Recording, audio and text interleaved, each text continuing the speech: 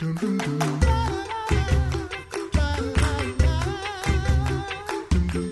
back to the Coffee Hour. I'm Andy Bates. I'm Sarah Gulseth. It is Teacher Appreciation Week, so today we're heading over to Abiding Savior Lutheran School right here in St. Louis. Joining us today, Principal Brian Ryherd. Thanks so much for joining us today, Principal Ryherd. My pleasure, Andy. Thanks for having me.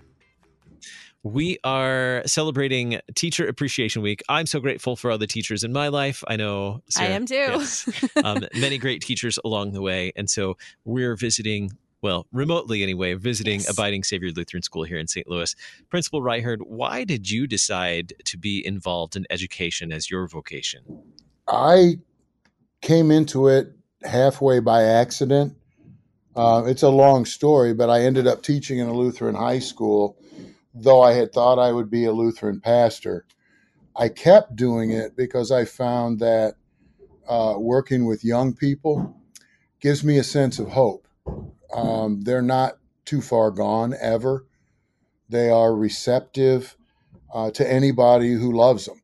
I mean, they'll listen, and that just makes impact possible. Mm-hmm. How do you see the teachers that you work with and also your time as a teacher? How do you see those teachers making a difference in the lives of the students? Well, here at Abiding Savior, we believe that investing in the lives of young people, personally, spiritually, and academically, can impact their lives permanently, and through them, the lives of everybody they'll ever care about. So we look at impact, and it's not just, and it's not primarily the academic quality, although that's important. I mean, that's why we have a school. The spiritual impact is the biggest, although it doesn't usually come first. It's kind of interesting. The ability to share the love of God and Jesus Christ with children, to make sure they know that they're loved unconditionally, not just by us, but by God. That's a life changer, at least potentially. It brings them a sense of safety and security. And then as they get a little bit further along, their identity as God's child imbues them with a sense of purpose for their life. You know, why am I here? Oh, I'm here to love other people. I'm here to try to help folks with their problems. I'm here to do God's work in whatever form. I'm here to be a God-honoring, obedient citizen.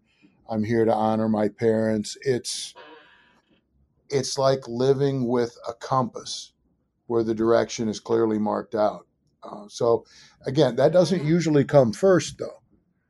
The personal connection usually comes first. When a child knows that despite any disciplinary interaction you've needed to have with them, that they're loved, that what has passed is forgiven, you become one of the people in their life with whom they feel safe.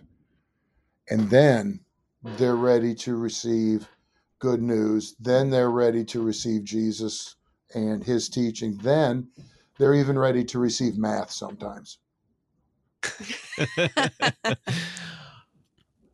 Mr. Ryherd, where do you see that happening with the teachers you serve with today, or maybe in the past as well? What are some practical examples where you've seen that very thing happening with teachers, helping the students feel loved and safe?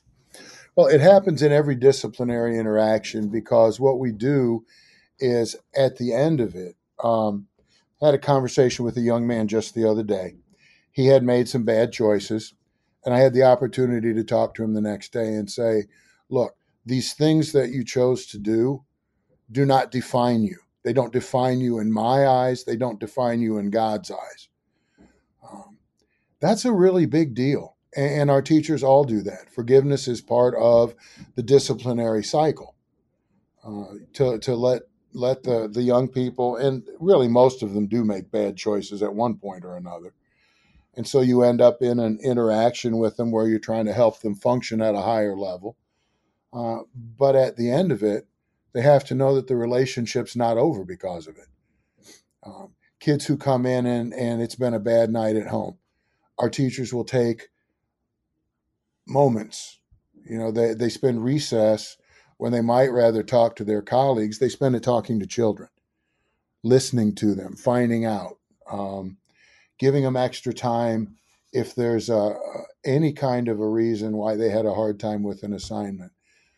Going the extra mile. Our teachers are amazing people, and they invest in these kids. I mean, they work so hard to bring Jesus and knowledge and love and experiences to our students.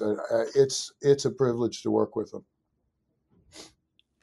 Have you heard from students that you've had in the past what they've found enjoyable about Lutheran education or their teachers that they've had, the impact that these teachers have had on their lives? It's almost always the teachers. I remember when a man I used to work, I remember when Joe Cox did this, and this for me. I remember when Mrs. Smith gave me another chance when I didn't deserve one. I remember when this coach, stepped in when I was ready to quit and encouraged me not to. It's a lifestyle. I mean, you've got a couple of hundred children, and in effect, while they're here, they're our children. And we treat them very much as their parents while they're here. The whole in loco parentis is a legal status, but when you think of it as Christian parenting, it becomes much more than that. Who were the teachers who impacted you as a student? As a student, wow. My confirmation pastor. I actually didn't have the opportunity to attend Lutheran school. But my confirmation pastor, Don Ehlers, was so faithful. And it was interesting. He was never comfortable as a teacher, but he was so faithful and working with a bunch of us knuckleheads. He persevered, and he brought his A game every class period. And you could tell that he cared so much that we understood what God had done for us and how much we were loved, that it stuck. What do you love about serving with all of the Lutheran educators that you get to serve with every day? What do you love about doing this vocation? They do what they do for the children, out of love for the kids and love for the Lord. And of course, let's face it, Jesus is the giver of all things. He doesn't need anything we can give him. So what we're left with is, who are we here to serve? And our staff all understand. And it is such a blessing to work with a group of people. We're all on the same page. To use an old Teamsters illustration, we're all hooked up and pulling the same direction. And there's an element of encouragement and trust, and we pray for each other when we share our joys and our sorrows. We study the Bible together. It's like a weird little family. Principal Ryherd, how can we learn more about Abiding Savior Lutheran School here in St. Louis and all the wonderful teachers that make up the team there? Well, coming to visit us is the easy way. And if you can do it while school's in, that's better. Because our school is vibrant and alive when we're here serving our kids. When they're not here, this is just an empty building that needs to be cleaned and fixed. Obviously, our website, Abiding Savior Lutheran School. Look us up. There's one in California too, so we're the close one. And you can call our admissions officer, Megan Arnold, at 314-892-4408. She has done a magnificent job. We're blessed to have her. She's part of our teaching team too. Well, thank you so much for spending some time with us during Teacher Appreciation Week. We'll let you get back to showing appreciation to those teachers you get to serve alongside with at Abiding Savior Lutheran School here in St. Louis. Principal Brian Ryherd, Abiding Savior Lutheran School in St. Louis. Thanks for being our guest on the Coffee Hour today. My pleasure. Thanks again for having me. You've been listening to The Coffee Hour. I'm Andy Bates. I'm Sarah Gulseth. Thanks to all the wonderful teachers out there. Yes, thank you. The Coffee Hour with Andy and Sarah is a production of KFUO. To support The Coffee Hour and KFUO Radio, visit KFUO.org. You can also text KFUO to 41444 or send an email to gifts@kfuo.org. And you can call us at 800-844-0524. KFUO. Christ for you, anytime, anywhere.